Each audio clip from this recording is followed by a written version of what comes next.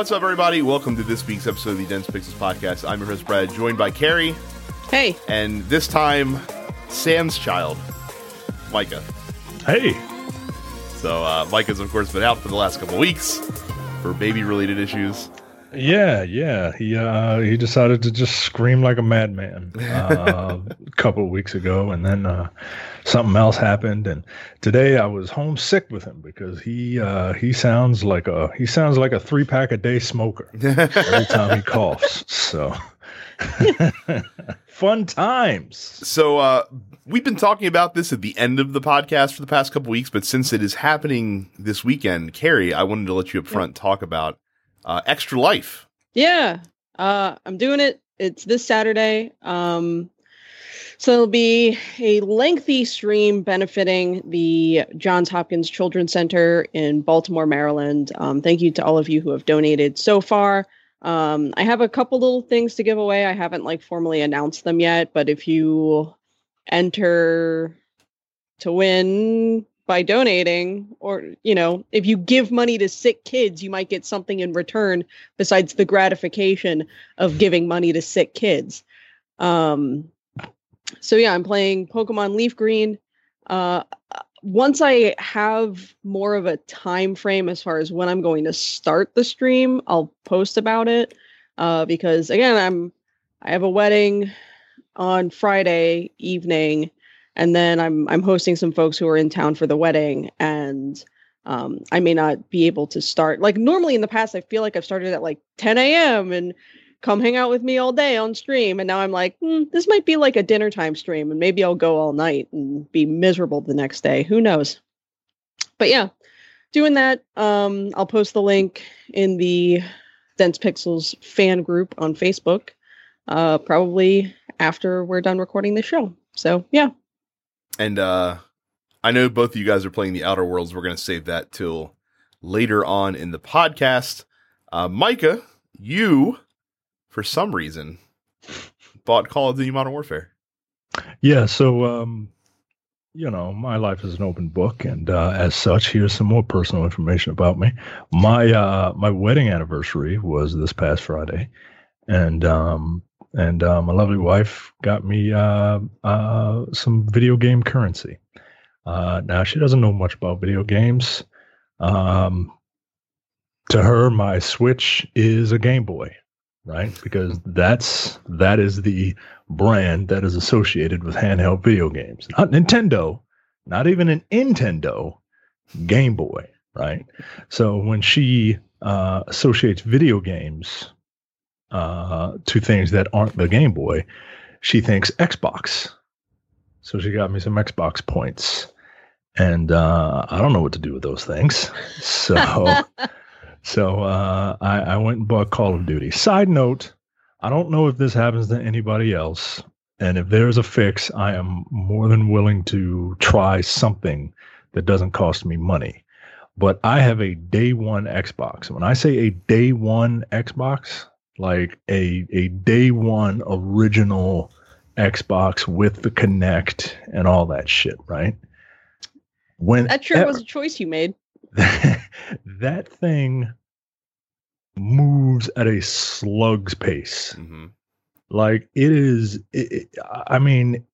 going from screen to screen in the UI, it can take 5 seconds and 5 real-time seconds to move from one screen to another. And that's ridiculous. I always feel like that thing is going to crap out on me. Once the game is running, it's fine, but everything else is just kind of chugging along. So if there's anything that somebody can advise me to do besides buying another Xbox, because I am not doing that. Don't do that. There's a new console coming next year. Right. But Call of Duty. Now look, I'm a sucker for Call of Duty, right? I like to think of myself as center left, but every once in a while I kind of look over there to the right and get all jingoistic, right? And that's what Call of Duty is for me, right? It's the Michael Bay of video game movies, right? Or video games, right? And it's mindless fun to me. So I started it, and it looks good even on my crappy Xbox. I'm not shitting on Xbox, you Xbox people, but I have a slow moving Xbox. It looks good. It feels like Call of Duty. I just don't care. Like, I played the first mission, and it was fine. Like, it was great. It was Call of Duty.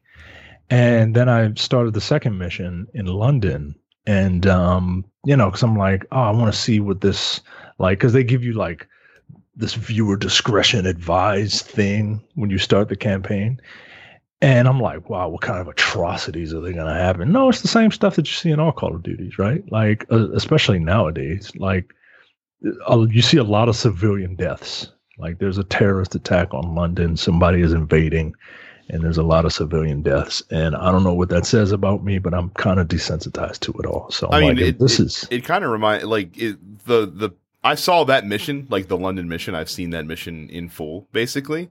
And it just looked like an extended scene from like Jack Ryan, basically.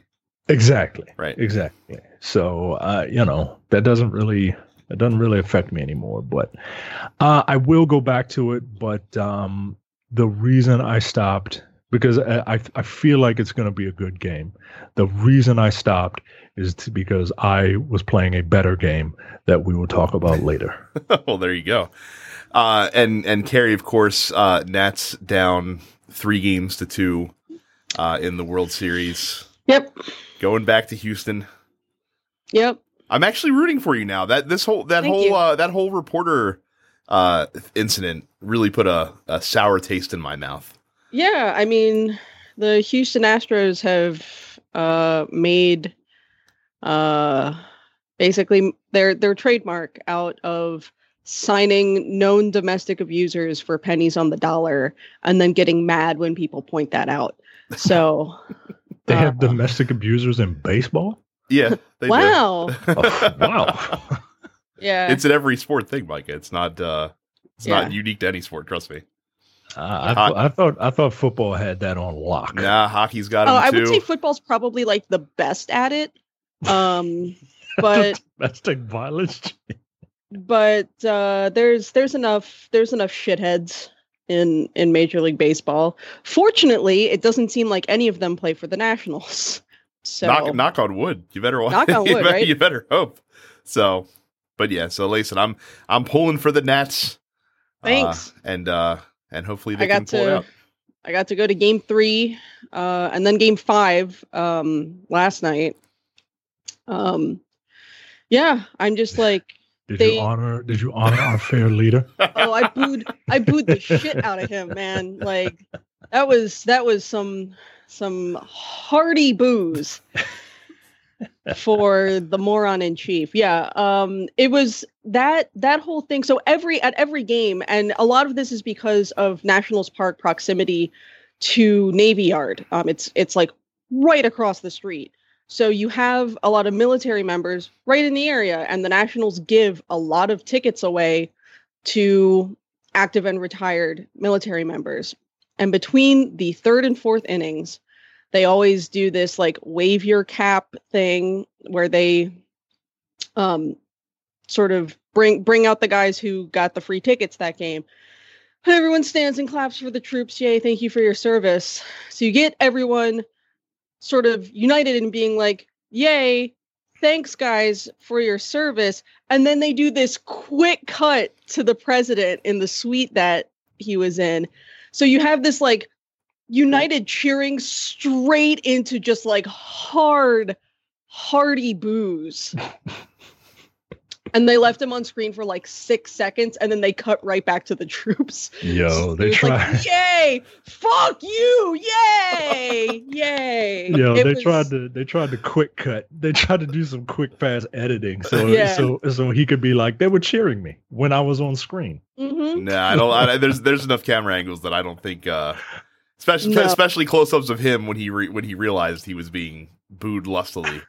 Yeah, by the crowd, which were hilarious. So big lusty boos. There were a couple people who managed to get in like an enormous like 8 or 10-foot impeach Trump banner, who I guess were standing room because the banner like moved locations around the ballpark throughout the night. It's like they would be told to put it away and they'd be like, oh, okay, whatever. Then they just like go to the other side of the ballpark and put it back up. There were guys sitting directly behind home plate holding up, it was like veterans for impeachment signs. So like that was on the broadcast, were these huge signs that said veterans for impeachment. Yeah, Nats fans are good. I don't know why he thought going into Southwest DC was a good or smart idea. Like, I don't know what reaction he was expecting, given that like all of 4% of DC voted for him. That's a fair point. Yeah. He definitely looked like he wanted to disappear. Yeah. In that moment. Speaking of disappearing, new releases for this week, Luigi's Mansion 3 comes out on the Nintendo Switch. You also have After Party on PS4, Xbox One, and Switch. Citadel Forged with Fire for PS4 and Xbox One. Disney Classic Games, Aladdin, and The Lion King. These are HD upreses of the classic Super Nintendo and Genesis games coming for PS4, Xbox One, and Switch. Harvest Moon Mad Dash comes to PS4 and Switch, and as Carrie is quick to point out, not real Harvest Moon, because that's now Story of Seasons, but whatever crappy Harvest Moon has turned into. This is just some bullshit Natsume developed. Yep. An HD remaster of Super Monkey Ball Banana Blitz comes to PS4, Xbox One, and Switch. Resident Evil 5 and Resident Evil 6 come to the Nintendo Switch. Vamper comes to the Nintendo Switch. And Atelier Ryza Ever Darkness in the Secret Hideout comes to PS4 and Switch. It's vampire, but they spell it stupidly, so I'm going to pronounce it stupidly. Yeah. So that came out for PS4 and Xbox One last year. Harvest Moon Mad Dash isn't even like a diet Story of Seasons. It's like a party game of some sort. Oh, well, I mean, like a weird board game. You could derive that from the title, I guess. Well, you need to make a mad dash. Wow. Over to youtube.com/densepixels and subscribe. You get this show, you get new clips every week. And while you're on the internet, stop looking at porn. Is anyone ever not on the internet at this point? I mean, we're beholden to these machines. Be sure to visit densepixels.com/premium. For just $5 a month or $50 a year, you get access to the premium slate of podcasts, including The Airing of Grievances, No Time to Bleed, The Men with the Golden Tongues, and full episodes of the Look Forward Political Podcast. Subscribe to all TNP Studios wherever you get your podcasts, including the flagship show, The Nerdpocalypse, Black on Black Cinema, Coming Distractions, the free weekly preview episode of Look Forward, and this show run by Brad. Now look, there's a little behind the scenes thing, right? Last time I was here, I made mention about how I'm very much on Burgundy, right? So Brad, in his infinite wisdom as the editor, producer, and essentially director of this show, has laid out everything for me in bullet point fashion, which is why I was able to read that and not sound like I'm tripping over my words. I'm gonna throw an errant question mark in there one week, just to see, just to see if you do the I'm Ron Burgundy, but not next week, because you'll be expecting it next week. So that'll be something that'll be something we have to save for later on. Speaking of things that should have been saved for later on, holy shit, was this the biggest unforced error of all time? So we talked last week that Fallout 76 was delaying their big fall update that was going to add NPCs and all sorts of other things that everybody wanted, and people were generally okay with that. Like, people were generally fine with that. They said, "Hey, we want you to get it right. We don't want it to be fucked up. We want to make Fallout 76 the best game it could be. So if you got to delay it, it is what it is." So, in Bethesda's infinite wisdom, they thought that the wake of that delay would be the optimal time to launch a premium service within Fallout 76, I note, not a free-to-play game. You do have to pay to play Fallout 76 in the first place, but if you'd like to give them an additional $12.99 a month or $99.99 for the entire year, you can join the subscription service that is being called Fallout First. So what do you get with Fallout First? Well, you get a lot of things. You have the ability to play Fallout 76 with private servers. That's fantastic. So if you only want your specific friends to be able to join your world, or maybe you want to play by yourself, then you can pay for the privilege to have private servers in Fallout 76. You can also get all sorts of other benefits, including a new scrap box, which gives you unlimited storage for your crafting components. You get a survival tent, which gives you a placeable fast travel point on the map. Seems something that you could just put in the regular game, but hey, whatever. It's a premium feature. You get 1,650 atoms, which are the in-game currency. I'm assuming you get that monthly. It's equivalent to $16.50. So I guess you're getting your money's worth, assuming you wanted anything that you could buy with the atoms, but that's fine. And you also get a special Ranger armor outfit, which includes an iconic uniform from Fallout 76.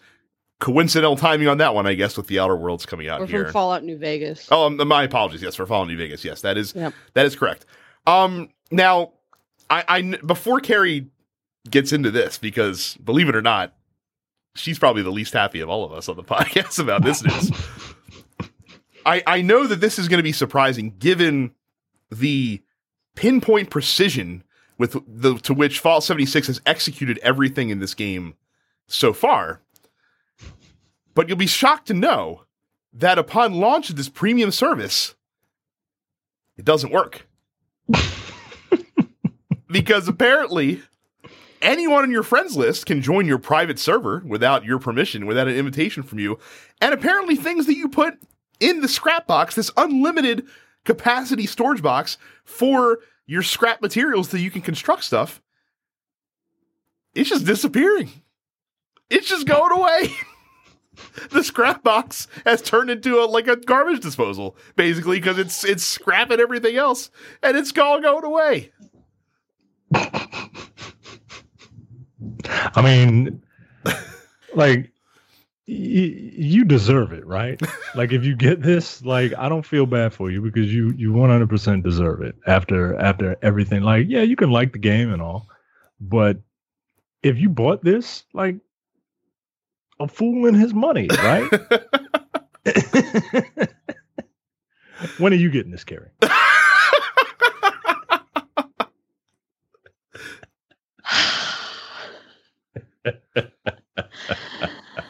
I am blown away by the sheer audacity of Bethesda as far as Fallout First is concerned.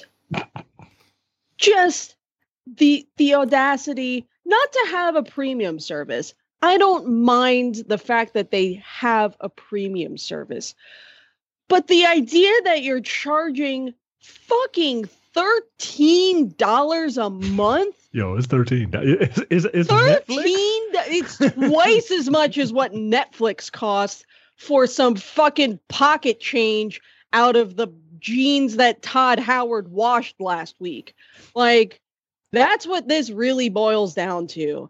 You're paying 13 real money bucks every fucking month for the privilege of a private server that isn't really as private and new as you thought it was. Because, surprise, they're generally reusing old empty instances, which means that a lot of the shit on the map has been looted already, and a lot of the monsters have already been killed. That kind of shit. You get an extra fast travel point, which, given the advent of people being able to turn their camps into fast travel points for everyone, not just for themselves, is fucking useless. A handful of atoms each month, which basically just buys cosmetics and stuff to put in your camp, which, cool, if you're really into the camp building, maybe that's worth it for you if you're already spending money on atoms, but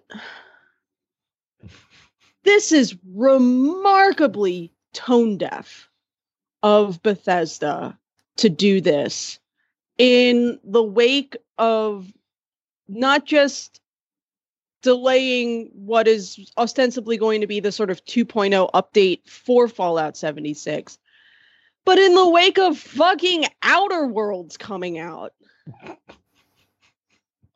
What are you doing? I will not be buying this. And not only will I not be buying this, but I will be joining in on bullying the people who I see with the fucking Fallout First icon next to their name. That's the other thing. Because that's apparently a thing that's been happening over the last week, is a full-blown class warfare in Fallout 76, where all these folks with Fallout First icons next to their name get fucking shot at immediately. Micah, that's the thing that's happening. There are Fallout. There's like a Fallout First like subreddit now where they're like, we must band together against the working class. Oh they're trying to eat the rich. That is hilarious. Yeah. Is there any way you can be like the stereotypical white woman who voted for Trump but doesn't want to advertise it and just hide the fact that you're a Fallout First member? I don't think so. But I will also not be buying Fallout First. Like it'd be if this was like fucking $3 a month or whatever. Cool, whatever. That's what it probably should be for what you get. Maybe you give less Adams every month or whatever. But it's more than Hulu, yo. Right? It's remarkably expensive.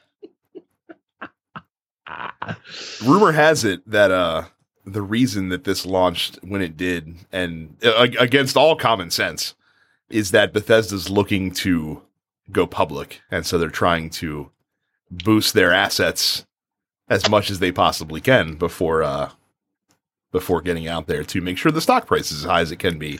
And who exactly did the analysis that said, yeah, this is a good idea. This will definitely keep your fans on board with what you got going on with one of your tentpole franchises.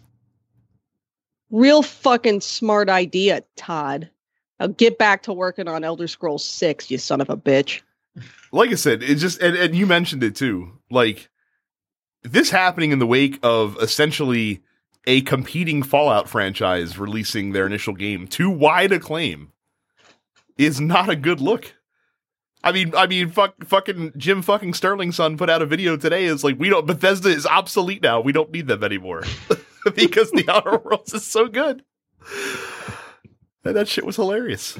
I was, my gas was flabbered when I saw this news. And then, like I said, I was not even shocked that of course it didn't work. Because why would it? Why would it? Let me ask you something. You mentioned the other franchise that they have. Are you even going to entertain that? I mean, look, I'll answer for Carrie since she's having a coughing fit in the wake of that question. I'm still very curious to see what fucking Starfield is going to look like. Yeah. No, I'm definitely still buying Elder Scrolls 6 at launch. Are you fucking kidding me? Mike, our principles can only stand up so far. Look, is it still a single player open world fantasy RPG set in the lore of Elder Scrolls? If the answer is yes, then yes, I'm buying it day one. Thank you. Hey, look, I'm not judging. I'm just curious. I'm very curious about the Starfield or whatever it's called now, because Starfield screams live service, right? Lord, I hope not. I get the feeling that Fallout 76 is testing the waters for this grand space opera that is a live service, a la another grand space opera that is wildly successful and is a live service. Sorry, let me get my my ballyhooness working. Micah, Bethesda's a company that believes in single player video games. They tell us every year. Harumph, harumph, harumph, harumph. We have to protect our phony baloney jobs. Harumph, harumph, harumph. So, but yeah, amazing. Like I said, amazing Bethesda news, and I knew it was curtains when Carrie's the one that shared the story in the fan group with anger, with rage, malice coming from her heart upon sharing it. So, yeah, it's not good. I bought that motherfucking game day one, and this is how you treat me, Todd. Putting this solely on your shoulders, Todd Howard. So, more about delays. A slew of video games were delayed last week. Starting with The Last of Us 2, it's been delayed to May 29th, 2020. This one really confused the shit out of me because they just announced the release date for the game being in February, literally a month ago. Right. So, like, what the fuck happened in a month's time to be like, oh, we're going to have to push this back 3 months? Like, it's whatever. I don't care if you're going to delay the game, make it as good as you can, but it's odd. It's odd that like they had no thought that might happen. Right. When they announced the release date. So, very weird there. The other stuff that got delayed was all stuff from Ubisoft, and this is very interesting rationale. So, Watch Dogs Legion, the new Rainbow Six game Quarantine, and also Gods and Monsters, which was scheduled to come out in February, all have been delayed to the 2020-2021 fiscal year, which begins in April. And the reason that Ubisoft delayed it is because Ghost Recon Breakpoint was so bad and came out of the gate financially so poor that Yves Guillemot was like, we need to put these games in the cooker a little bit more before we release them, because otherwise we're going to be fucked. I find it, I mean, I guess like enough people are finally like mad as hell and not taking it anymore that these publishers are like, all right, we can't put out half-cooked, half-assed games anymore. Like we can't meet a deadline and patch it with a 7 gig patch later. Assassin's Creed. Like I guess this is a good thing, right? Like I guess all the people on the internet that have voices, wider than ours are complaining enough. And people are voting with their dollar and asking for refunds for games that are just fucking bullshit. Right. Like this is a good thing. It took an entire generation to do it, but this is a good thing. I hope this mentality keeps up in the next generation. Meanwhile, in the wake of this news, Ubisoft's stock price took an enormous hit, and apparently on the recent investors call that they announced this information, investors were pissed that they were fucking doing this. But I mean, what are you gonna do? And I mean, Yves Guillemot also mentioned Division 2, while not a colossal failure, came in definitely under what they expected it to be. It was not as successful as Division 1, I don't think, ultimately. So, yeah, they're getting it loud and clear that gamers aren't going to stand for slapped together games. And it's funny because we thought they learned that lesson in the wake of the most recent Assassin's Creed games. And the fact that they've, had this long level of support for like Ghost Recon Wildlands and Rainbow Six Siege. And those games have been incredibly successful. Right. So you'd assume that this lesson would have been learned. I guess they're not making enough money. They're not making it quick enough. You've tried the best. Now try the rest. What a amazing year. Because like I said, Ubisoft came into this year like arguably the best third-party publisher that was in the industry. And their reputation has taken a massive hit this year. Yeah, with their releases. Stop trying to get, big name actors for your games and just make games, man. Go back to making games. So, BlizzCon is this weekend. We've been talking about BlizzCon. We've been talking about Blizzard being embattled in controversy thanks to the Free Hong Kong movement, their reaction to protests on their official streams. So, no one should be shocked to learn that information about Overwatch 2 has leaked, and I'm using massive air quotes, leaked in advance of BlizzCon. That happens to change the conversation that we're having about Blizzard right now. So Overwatch 2 is going to be announced at BlizzCon this weekend. It's going to have a few extra additions. It's going to feature PvE gameplay. It's going to have some new maps. There's going to be at least one new hero. There's going to be some new skills with different heroes as well. There's going to be a new game mode in the game as well. So they're just teasing everybody. But again, this is a leak, guys. This is not officially sanctioned by Blizzard in any way, shape, or form in advance of BlizzCon. So, yeah, Blizzard was always a company that I just, I know everybody loves their games. I just can't get into them. And I can even see the hype, right? I can even see the hype. But I don't get it. Yep. Like, what am I missing? Is it because I don't have the, I'm not good, but I'm not good at a lot of games and I still like them. You know what I mean? Is it because they're so multiplayer centric? Maybe.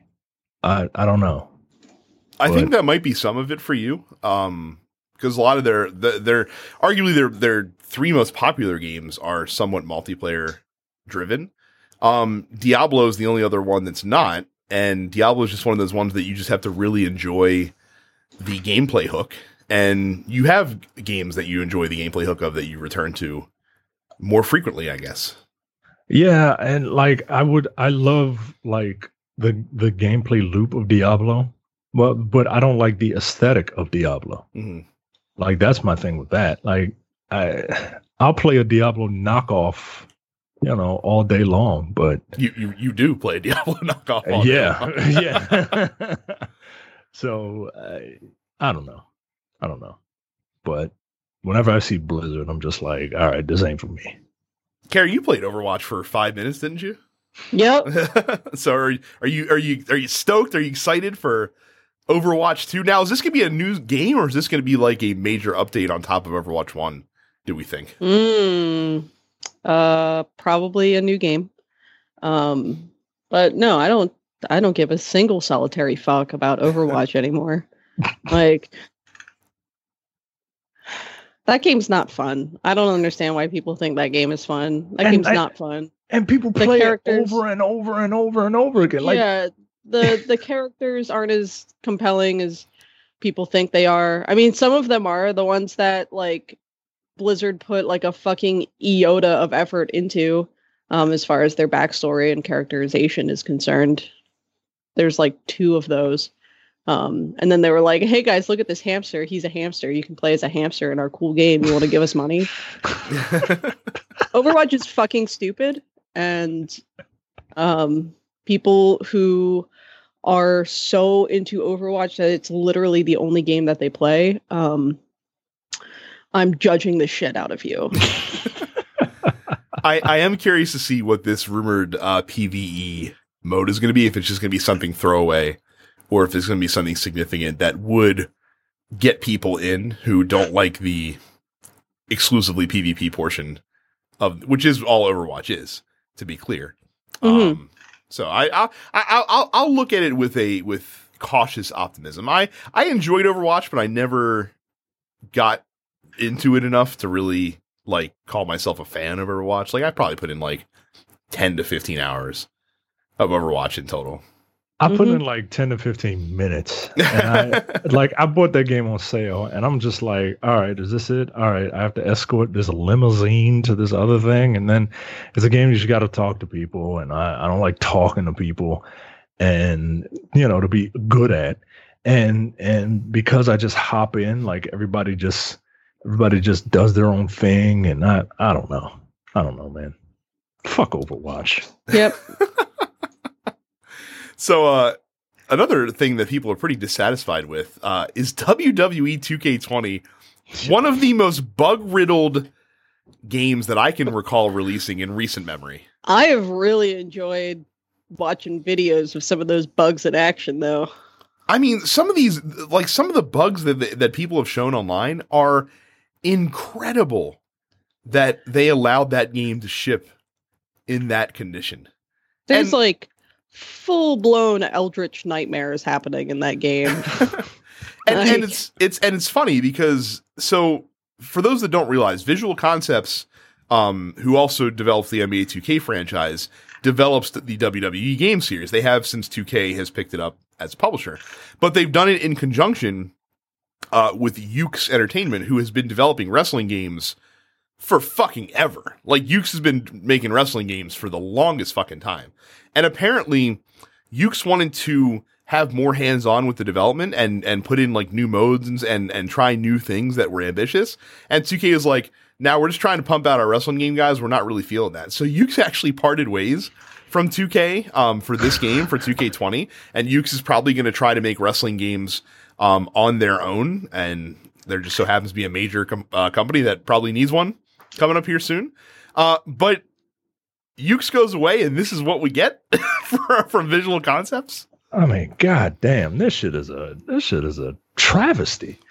Like, anybody involved with this should be ashamed. So it's so bad that, of course, gamers, the hashtag fix WWE 2K20 was trending on Twitter. So the WWE Games Twitter account, put out a statement last week saying that, quote, "We are listening closely to the feedback that's been shared regarding WWE 2K20 and are aware of the concerns some players are reporting.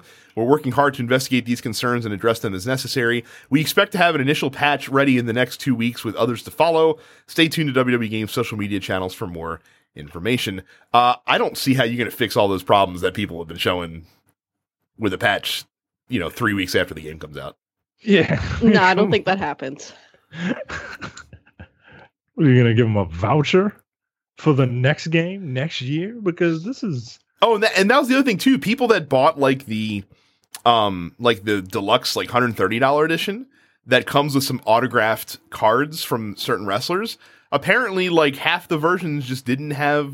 The Edge card wasn't autographed by Edge, to the point where Edge was like, hey, I'm going to set up a P.O. box, and if you got a card that it wasn't autographed by me, get in contact with me and you can send it to me and I'll take care of it for you. Like, Edge is going out of his way to take care of this shit himself because Jesus. I guess he has no faith in the 2K Games team. It's so bad that PlayStation has even been giving refunds out to some customers. That don't ever happen. That never happens. No.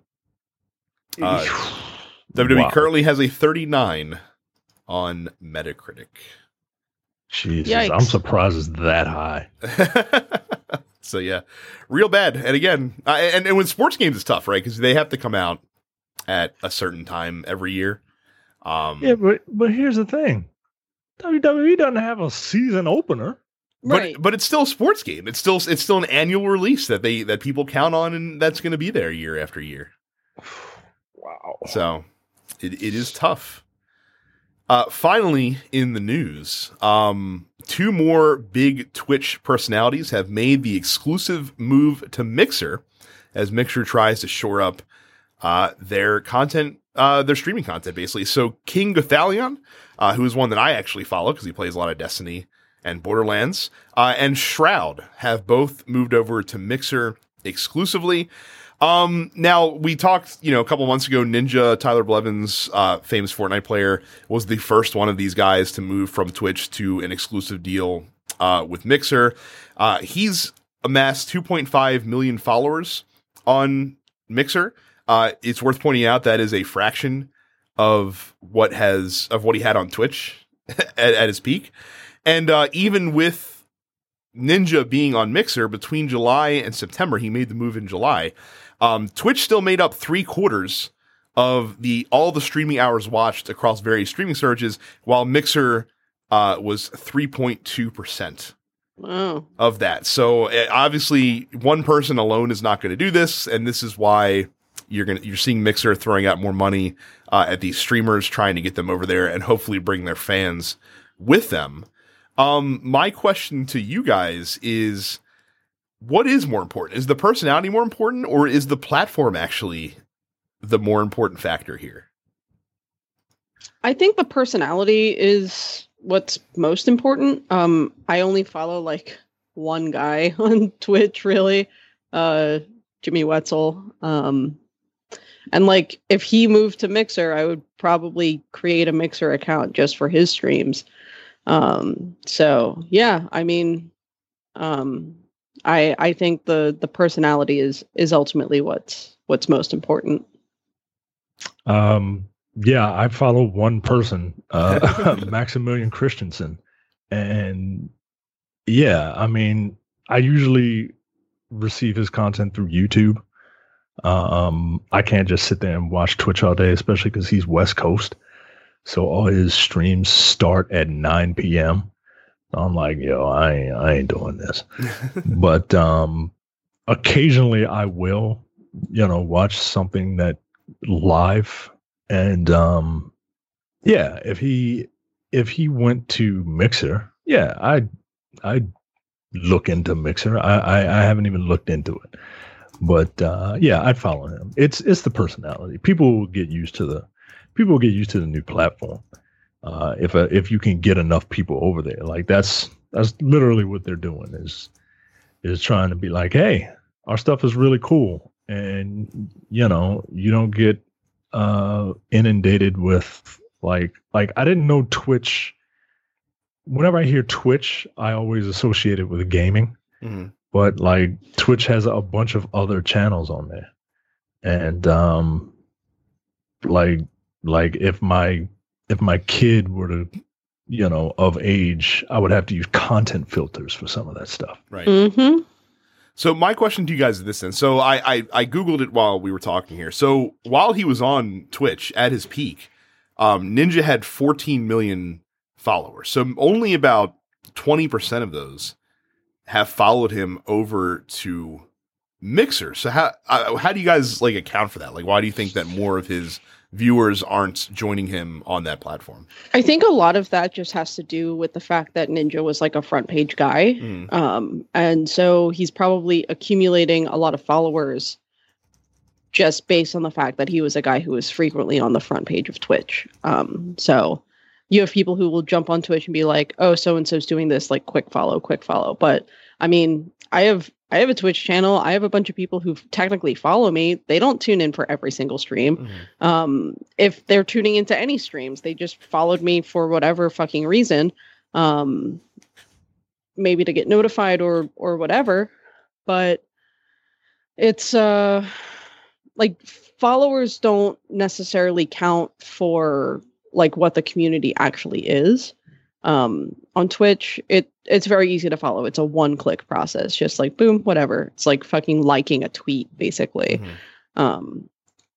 So the idea that only ultimately the dude's hardcore fans would have followed him to the new platform, and that only 20% of his total on Twitch were really his like core community, that doesn't really surprise me at all. Mm-hmm.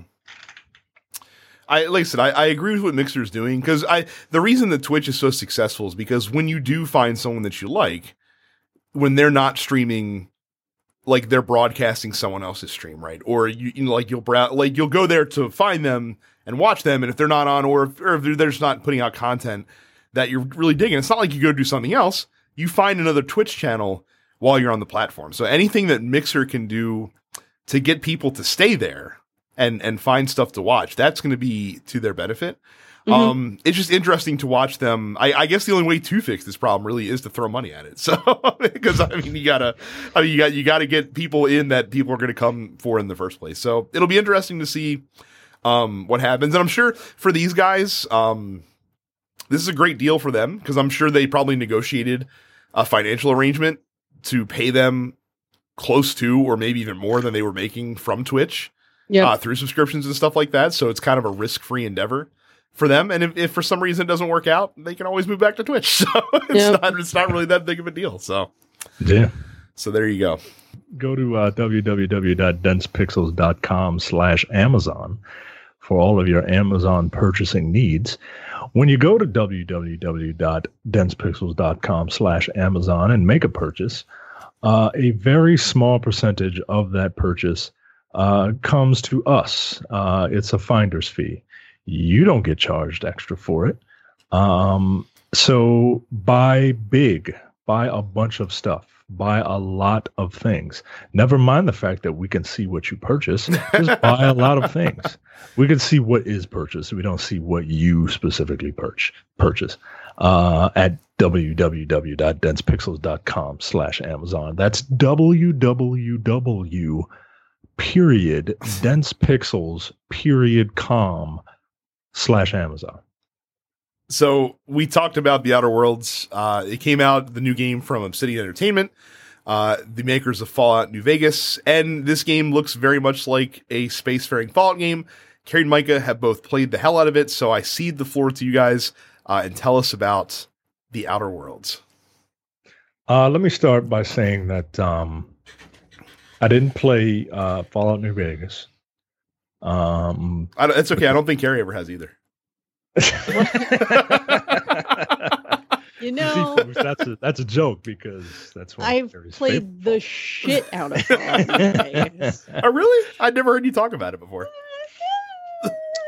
Who knows? Who really knows for sure? Whenever I hear the name Obsidian Entertainment, I always think of like the B team, right? The B squad, right? And I played Knights of the Old Republic 2, and it was fine, but I wasn't terribly impressed with it. I played Alpha Protocol. It was fine. I wasn't particularly impressed with it.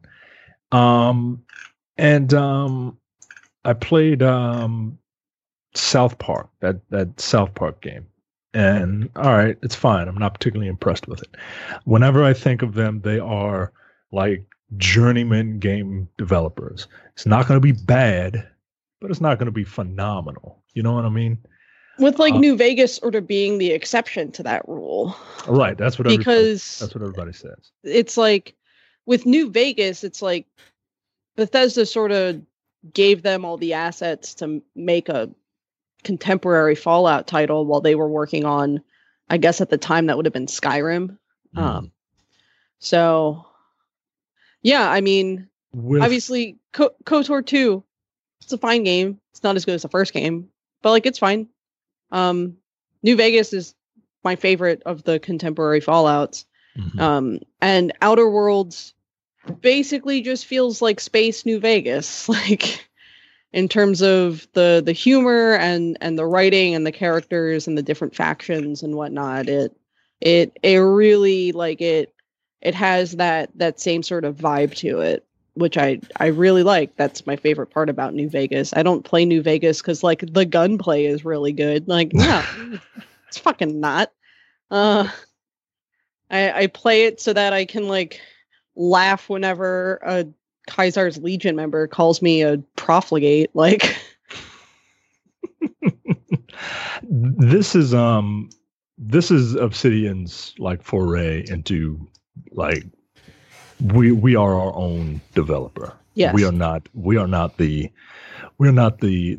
team you call when you want to eke out we're not the people animating the Disney sequels to the masterpiece. Right. You know what I mean?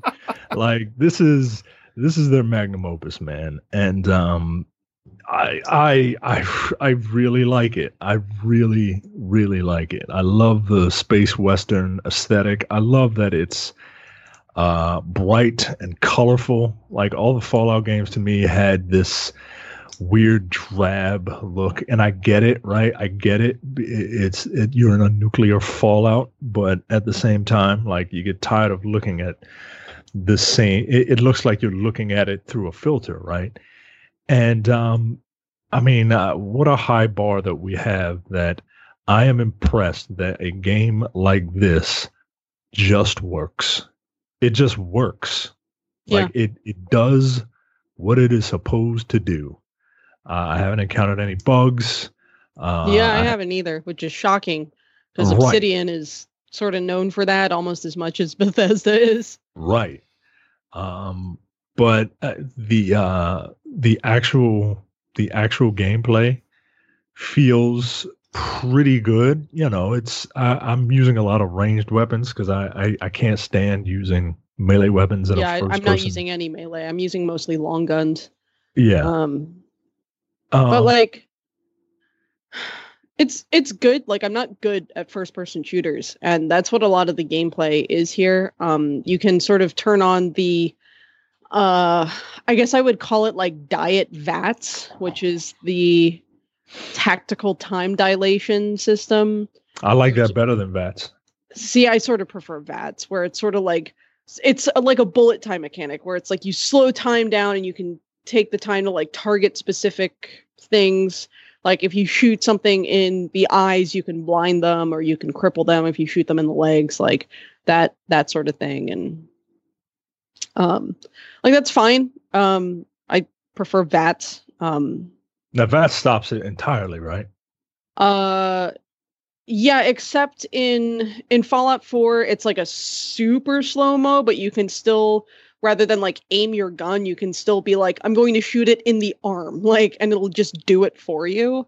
And okay. In 76, nothing slows down at all, but it still allows you to target specific body parts. So yeah, I'm using ranged weapons mostly, and the gameplay is solid, right? It's not, you know, it going from Call of Duty to this is, you know, you can't really compare the two, but it is solid enough that it is more skill based. Yeah. Which I like.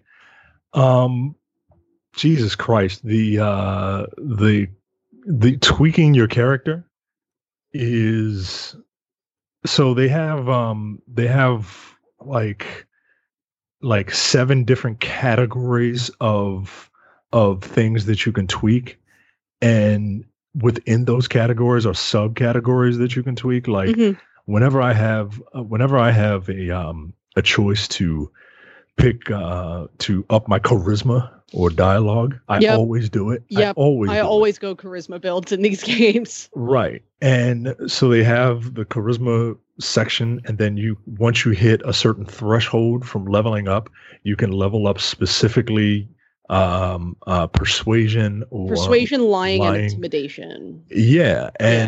And those things not only give you different options, you know, dialogue options, but if you level them up enough, they play a part in combat. Like if you level up your intimidation, like certain enemies will cower before you while you're fighting them. Yeah. Which is really cool, man. Yeah. Like you don't see that in anything, in any other game of this type, right? And it works. Like I've seen it. Like I've seen people just like duck and cover when I'm coming around, right? Yeah. It's really cool, man. And there are a ton of different categories like that. And then, you know, you can respec them all, and like it's cool, man. The characters, I have Parvati. I have Parvati. I have the 2 dudes, and Felix and Vicar Max. Yeah, and I have the white lady. Yes, Ellie, and then you get Nyoka, and then you have a robot whose name's Sam. Oh yeah, I'm about to get Sam. I'm not very far. All of them now. Yeah. Yeah, I'm not. I'm very level like 20, 21. Oh Jesus Christ! Yeah. Like she says that like you don't level fast in this game. Yeah. You do not level fast. I'm level 10. I've been crushing it. So yeah. So. Well, no, it's each of the characters are really great, and I really like. Ada, I would die for Ada. Yeah. Like Ada is my favorite character, and she's like your ship computer. And like she's super, super good, and the relationship that sort of evolves over the course of the game is really, really fun. Yeah, even a lot of the NPCs that you only see over the course of quests, I have become very fond of. as well. Just again, the writing is really, I think, this game's strongest suit is like the characterization itself. So yeah, it's really good. If you liked New Vegas in particular, definitely give this a shot. As a big fan of Fallout, I have appreciated the handful of Fallout Easter eggs that are present in this game. From the get-go, where you see like there's like a date that flashes where it's like incident report, like the ship, the Hope ship, the colony ship went missing on this date. That date is October 23rd, which in the Fallout universe is the date of the Great War. That was the nuclear apocalypse. So there was a terminal that I read that made explicit reference to a Great War happening back on Earth, stuff like that. So just little nods to Fallout and whatnot. Given this type of game, you can create a character, and I would be remiss if I didn't point out, because not a lot of games do this. Maybe they're changing, but they have solid black hair options. I was blown away. Like, I'm sure nobody cares about this except for me, but nah, man. Like, no, I think it's important. Like, man. Like, they have fucking black people. Like, they have curly, kinky hair in this game, and I always want to shout that out in a game that lets you create a character, just because you don't see that, and I enjoy it. As far as characters are concerned, Parvati immediately stood out to me because she's a sweetheart. She's a sweetheart, but she's also very quickly established as an openly queer character, where it's just like no big deal is made out of it. You get to this particular space station and she meets this girl and she's just like, oh my God, I'm in love with this woman. And part of her side quests are sort of like coaching her through this.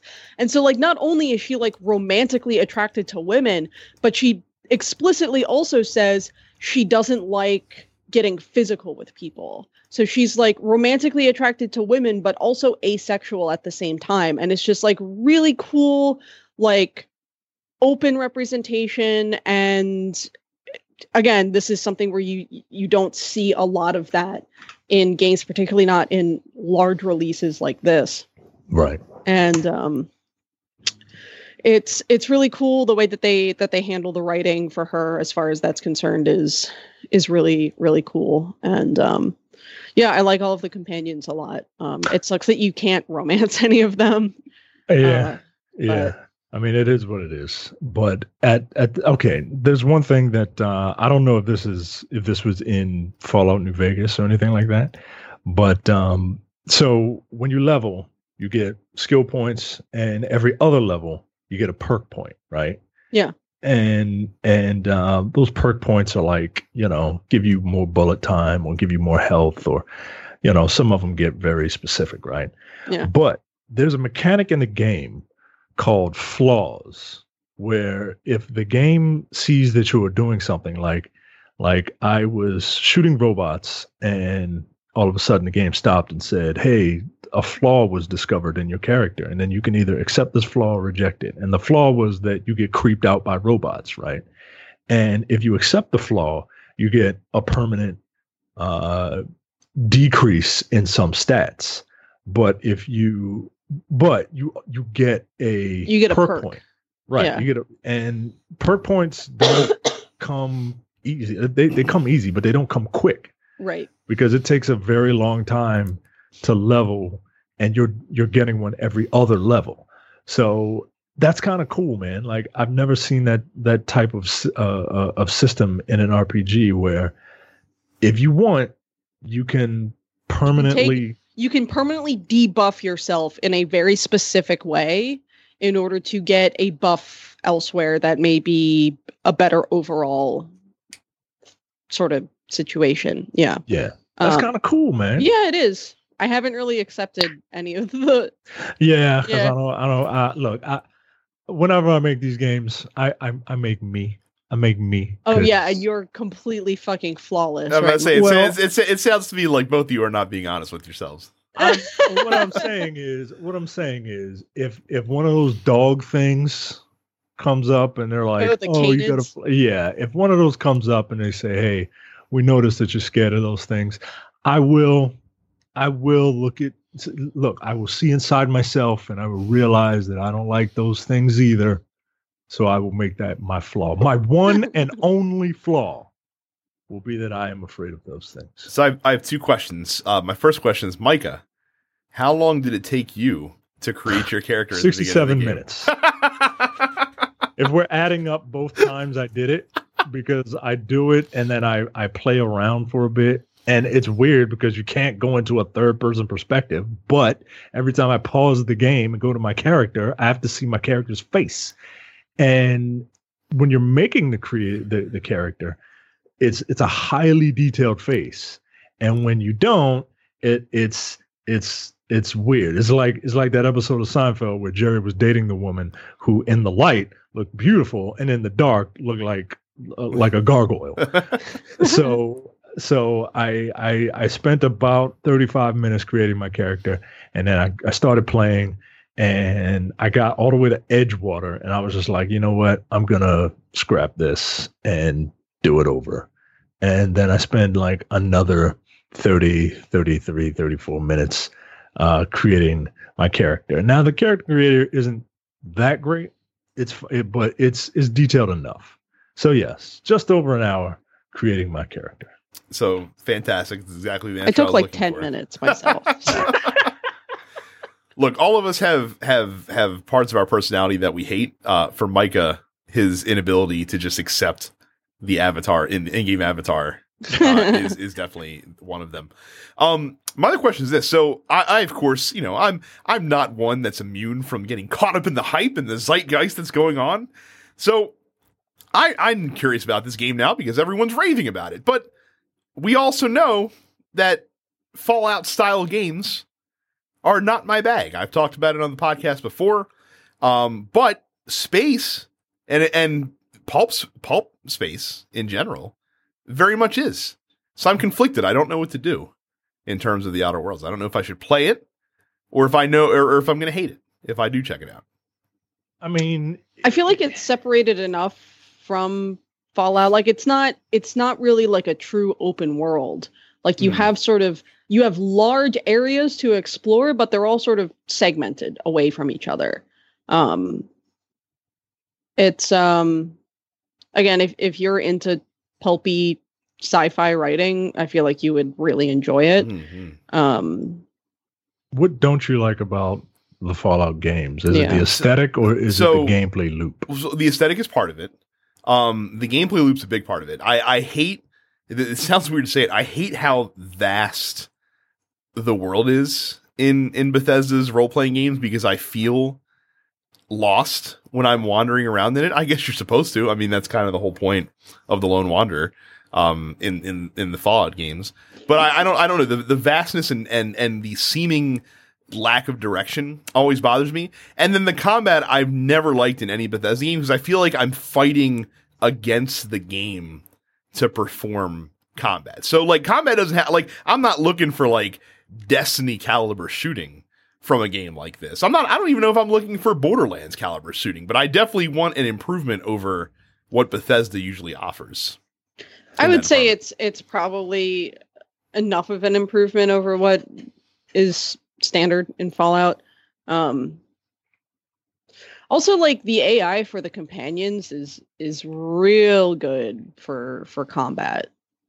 So yeah, you can do a lot of tweaking with what they do and how they perform and how they act. I agree with Carrie. The actual like combat, minus melee combat, because it's still just you swinging around foam swords, right? Mm-hmm. Like it's still that's still present, but The gunplay is actually pretty decent, and if you level up your slow motion ability a little more, it's satisfying crippling people as they're running at you with a melee weapon. You know what I mean? To give you some time. Now, if you're looking to be tactful, I don't know about all that. How's the mobility during combat?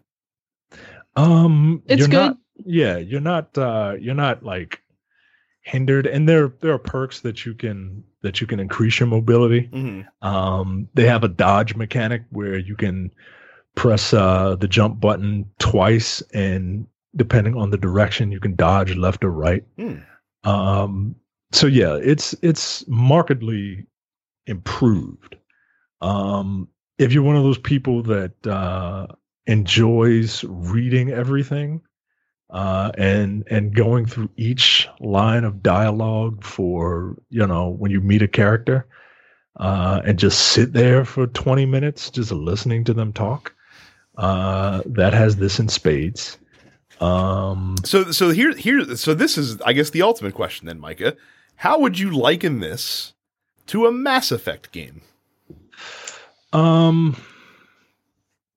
I kind of like the combat in this a little more than Mass Effect 3. And in terms of interesting characters, oh yeah, this is up there.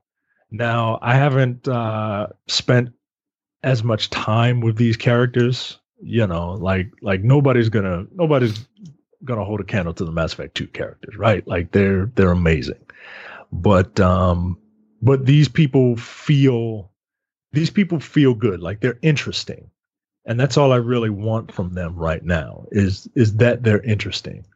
I just met Felix, so I don't really know too much about that dude. All I know is he drop kicks people. You can make him drop kick people. And in terms of and the story is interesting. The story is where Mass Effect super anti-capitalist, which is really nice. Jesus Christ. Where Mass Effect is Star Trek, this is Firefly. Okay. And it is, like Carrie said, I mean, goddamn, like this is, you mentioned Jim Sterling earlier. This is his wet dream of a video game. It is. It is. Here's the thing. If you want to be a fucking bootlicker and like turn in Phineas, who gets you out of cold storage and is like, hey, these corporations are fucking everything up. Legit, I don't know, 10 hours or so into the game, you can be like, yo, I know where that fucker is if you want to go get him and go to work for the corporations if that's what you want to do. Like a fucking degenerate. And the one of the hooks is that you can kill anybody. You can kill anybody. You can kill quest givers. And just that quest is done. You can't kill the scientist that works for you because he's behind bulletproof glass. Like the game doesn't mind you messing with it, but it doesn't want to be broken. And but yeah, I killed a quest giver just to see if I could. And yeah, you can kill them and take whatever you need from them and just be on your way. Which is interesting. God I'm damn not you all. gonna do it. Look, this upsets me. I don't have the time for this bullshit right now. I've got Destiny to play. I've got a Borderlands event I need to catch up on and get in on. That you can wait. The event is time, Carrie. It goes away at a certain point. I got my gun at a level 50, by the way. I wanted to get my gun at a level 50 in Borderlands before thing came up. So, but yeah, I enjoy this game very, very much. Very interesting. I don't even have to ask. Carrie likes. I know she does. You've already pumped in 20 some odd hours. I don't know how much time I've played.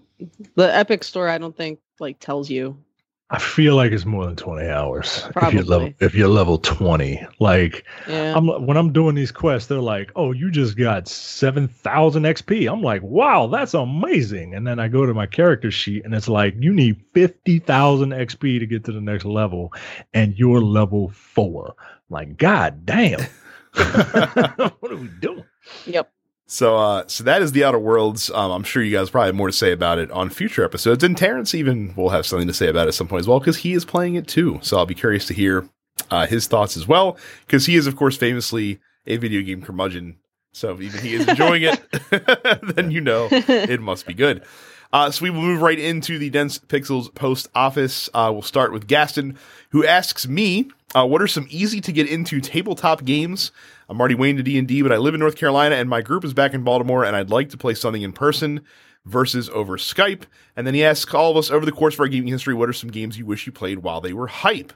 I'll start with the gaming thing. So look, there's a slew of like intro level tabletop games for sure that you can get into that are kind of like standards of the industry.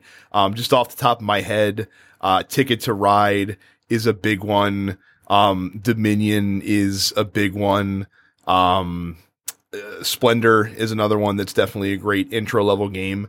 There's a slew of other deck builders besides Dominion as well. I'm a big fan of the Marvel Legendary games, which are very easy to get into.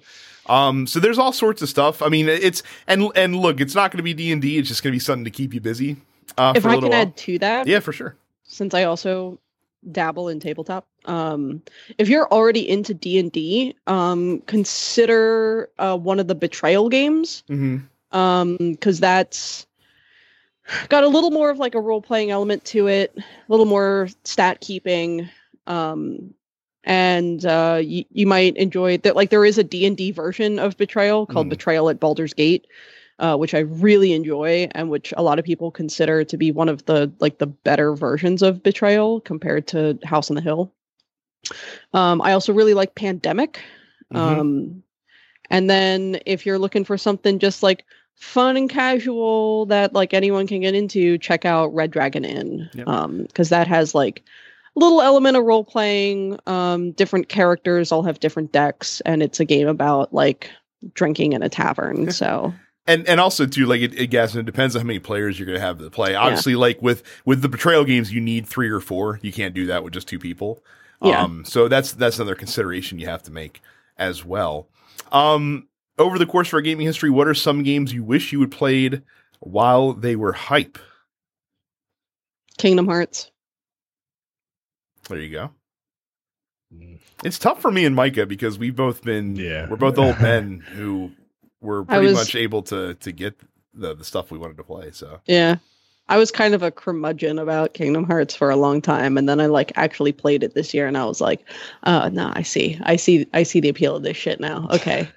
I'll tell you what, there are some games that I do wish I could have experienced for the first time. Like Final Fantasy VI, for example. Like Final Fantasy VI would have been an awesome game to come out when I was like 25 and could have talked about it with my friends. So that's a weird kind of like twisting of the question. But there are some games that I played when I was younger that I wish I could have experienced for the first time as an adult and kind of been able to discuss it with people that were also playing it at the same time. Trey says The Outer Worlds is life. And he says, sorry, let me say it again. Is The Outer Worlds life? Since he has to phrase it as a question. Yes. Yeah, I would say so right now. Yeah. Malcolm says, in your opinion, what is the biggest factor that gets you to play a game? For example, multiple times, the trophy system, the score, like a review score, visuals, hashtag for the culture, which is not really my hashtag, I guess. Well, it's, that's the wrestling reference for the big news. That was, we'll get there. It's further down. Oh, okay. It's further down in the question. So, biggest factor that gets me to play a game, release. For me, it has to be, it's personal interest. None of that stuff, like being able to replay it, trophies, none of that stuff is really appealing to me. I don't give a shit about trophies. I used to. Like, review score, like if something comes out and I was excited about it and all of the reviews are like, yo, this is a mess. That might influence whether or not I buy something. But yeah, it's like I feel like people sort of know my game aesthetic for the most part at this point. So if it falls within that umbrella, then I'm probably buying it. Well, I'll give you two as well. So setting's a big deal for me. Like, so for me, like a sword and sorcery game has to be really fucking well received for me to have any interest in it at all. Because that's not really my preferred setting. And developer as well. Like if there's a developer that I really like, if they're trying something new, like a new IP of some kind, I'm automatically probably going to be interested in it just because of my past, affinity for stuff that they've done before. I mean, it's why I was so willing to just fucking go full bore on Anthem for sure. So when it came out. Yeah. God damn. Yeah. Developer setting is a big one. Like I told you, if the Outer Worlds were like the frontier lands and it took place in the actual Old West and Obsidian was the developer, I wouldn't have got it. Yeah. I just wouldn't have, because Obsidian had that stigma for me for a while, and I'm not a huge fan of the Western motif. Space Western is fine because it's science fiction, but like rolling around on horses, no, like it just seems like it stinks.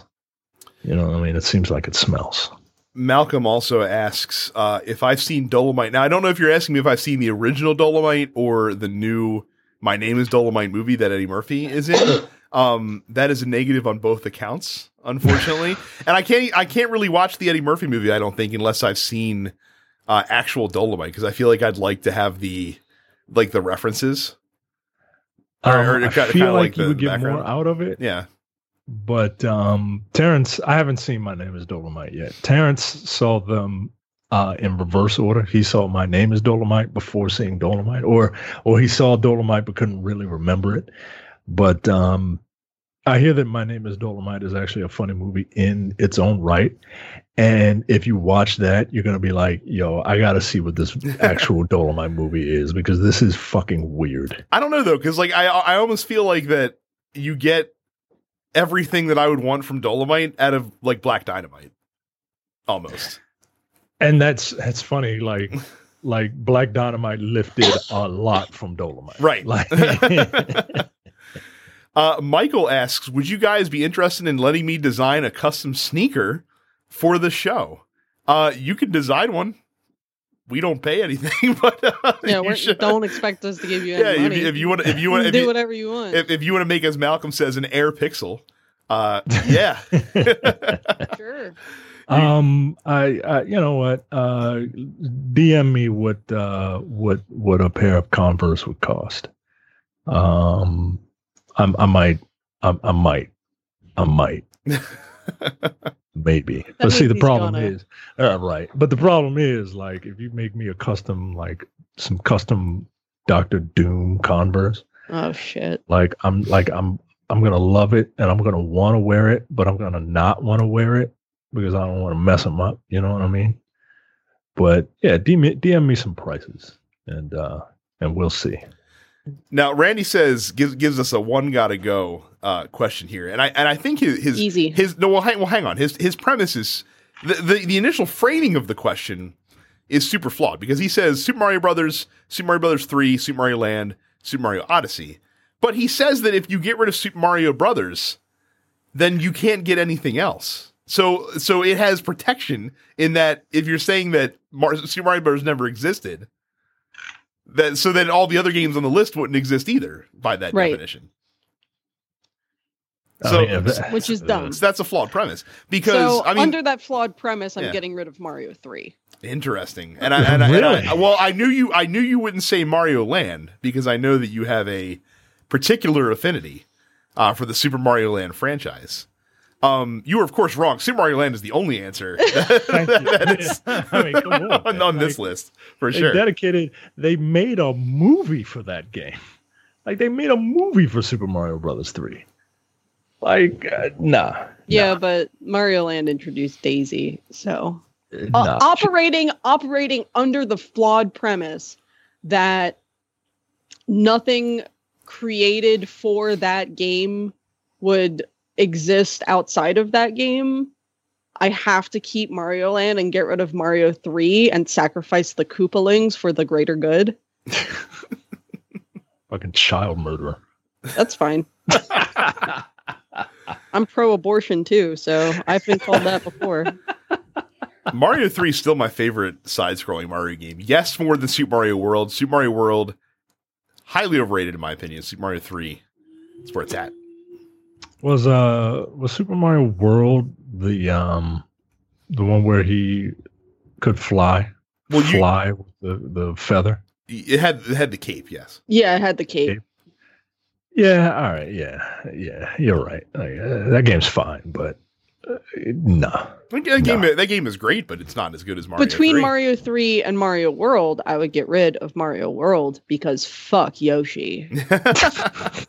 Well, that now you're being unfairly slanderous, and I don't care for that either. So.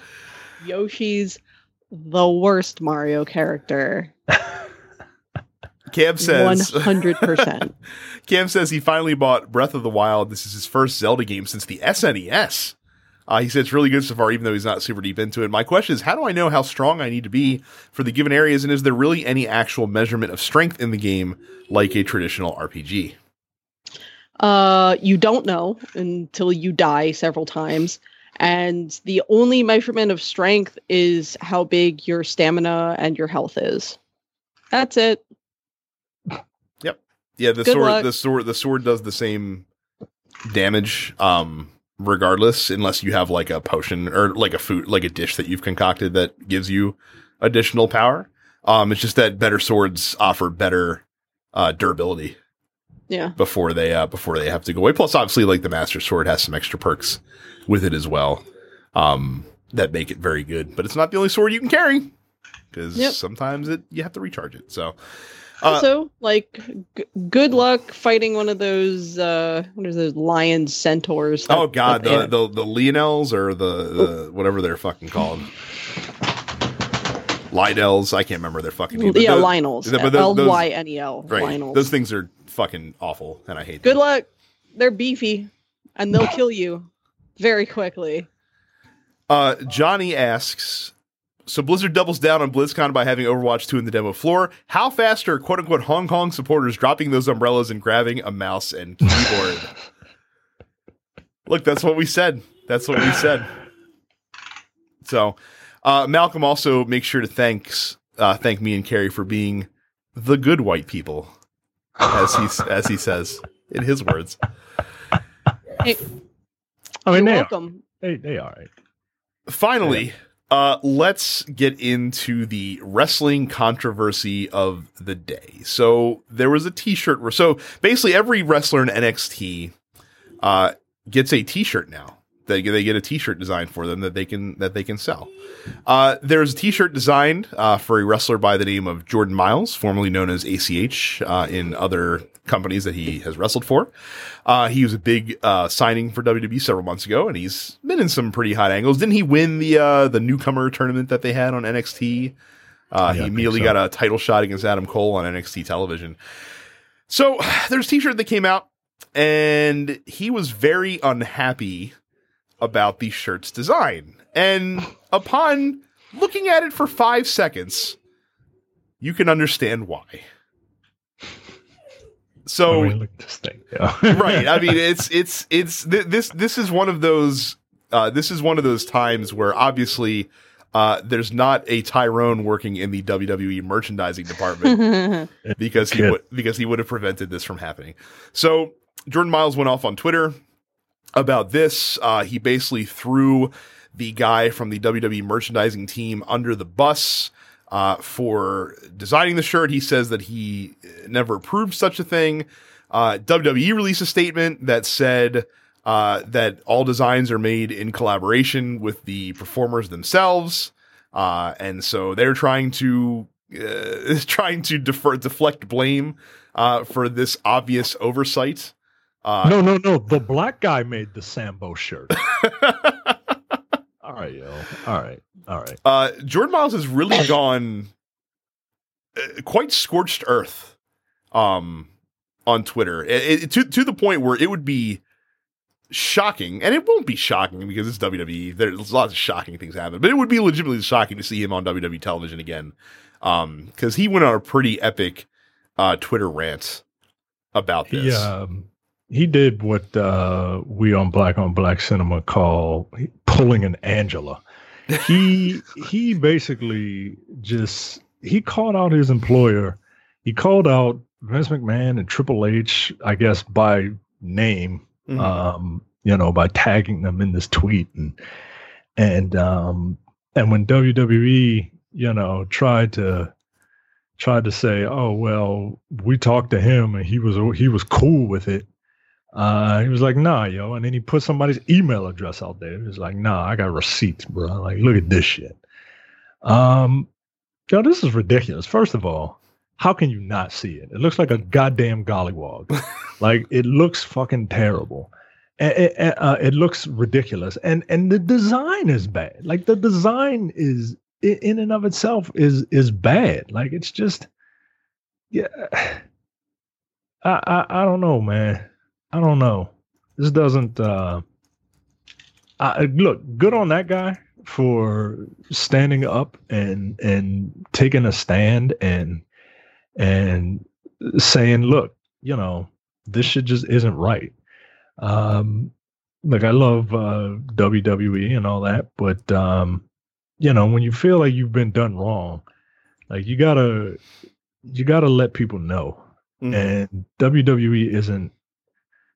Even before AEW, like WWE isn't the end all be all of professional wrestling. You can make a very, very good, satisfying living by, not being in WWE. And that's what they don't want you to think. But if they're going to come out with stuff like this, like I would love to get a wrestling t-shirt, right? Mm-hmm. But I don't like 90% of them. Like the wrestling shirts, they don't look good, man. And this is just, goddamn. Yeah, they said that it was supposed to be similar to a Rolling Stones logo, but all the Rolling Stones logos have like a fucking tongue hanging out the lips. Yeah, like that's not a acceptable rationale. No. For this at all. No. Like my mom didn't like me wearing a Rolling Stones t-shirt into school because she thought it was like kind of inappropriate for a teenage girl. Because like, it's a mouth with the tongue out. And no. And that's a dumb comparison. And look, I truly don't believe that this was an intentional shot across anyone's bow by WWE. Because why the fuck would you do that? No. What? No. Why would you do it? What's up, my nigga? Oh, I get that, but I'm pretty sure that Vince McMahon in 2019 even would understand that that's not acceptable. That's not an acceptable thing to do. This is just, I think this is a case of extreme. I think this is a case of extreme ignorance on their part, and not running, not getting full approval from Jordan Miles on this design.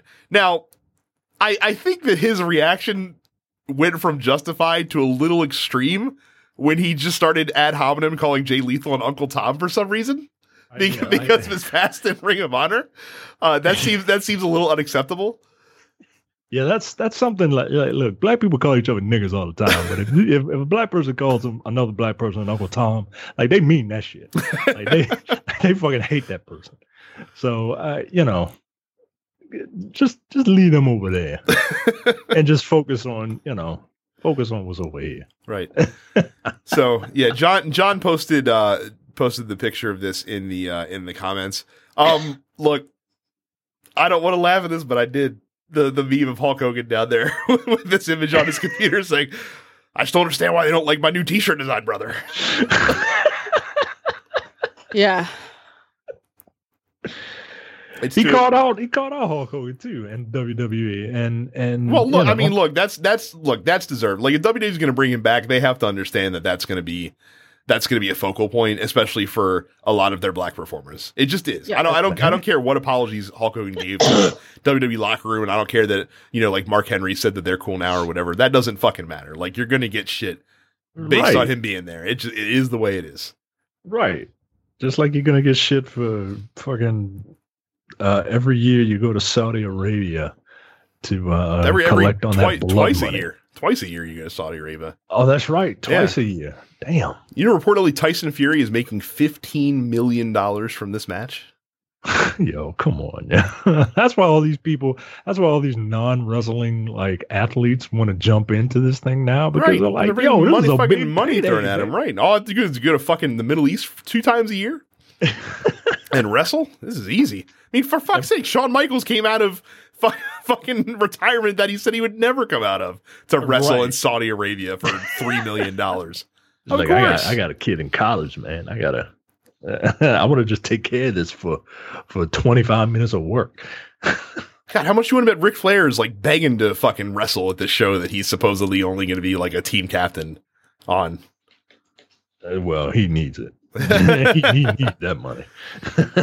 No, but like I said, just with anything in life, just have some fucking common sense. And if you don't, and again, if they had run this by him, I truly think if they had run this by him fully before releasing it, he'd have been like, no, this is unacceptable, and here's why. Yeah. So that leads me to believe that it wasn't quite as a two-way street as they tried to make it sound. That just sounded like a lot of deflection. So bad move, bad form all around, and they need to come out and own that shit and apologize for that. So. That is it for the post office and for the show this week. If you want to get in on the Dense Pixels post office, make sure you're part of our fan group, densepixels.com/fans. Of course, make sure you follow us on social media. Subscribe to us no matter what podcast app you use. Subscribe to the show on YouTube. Of course, don't forget, again, Carrie's Extra Life stream coming up this weekend. You can go to densepixels.com/fans to get more information on that as well. Follow her on Twitch at SuppetsCarrie. Follow Terrence on Twitch at Apparition410. So that is it for us this week. Thank you guys very much for watching, and we will see you all the next time. Thanks. See ya.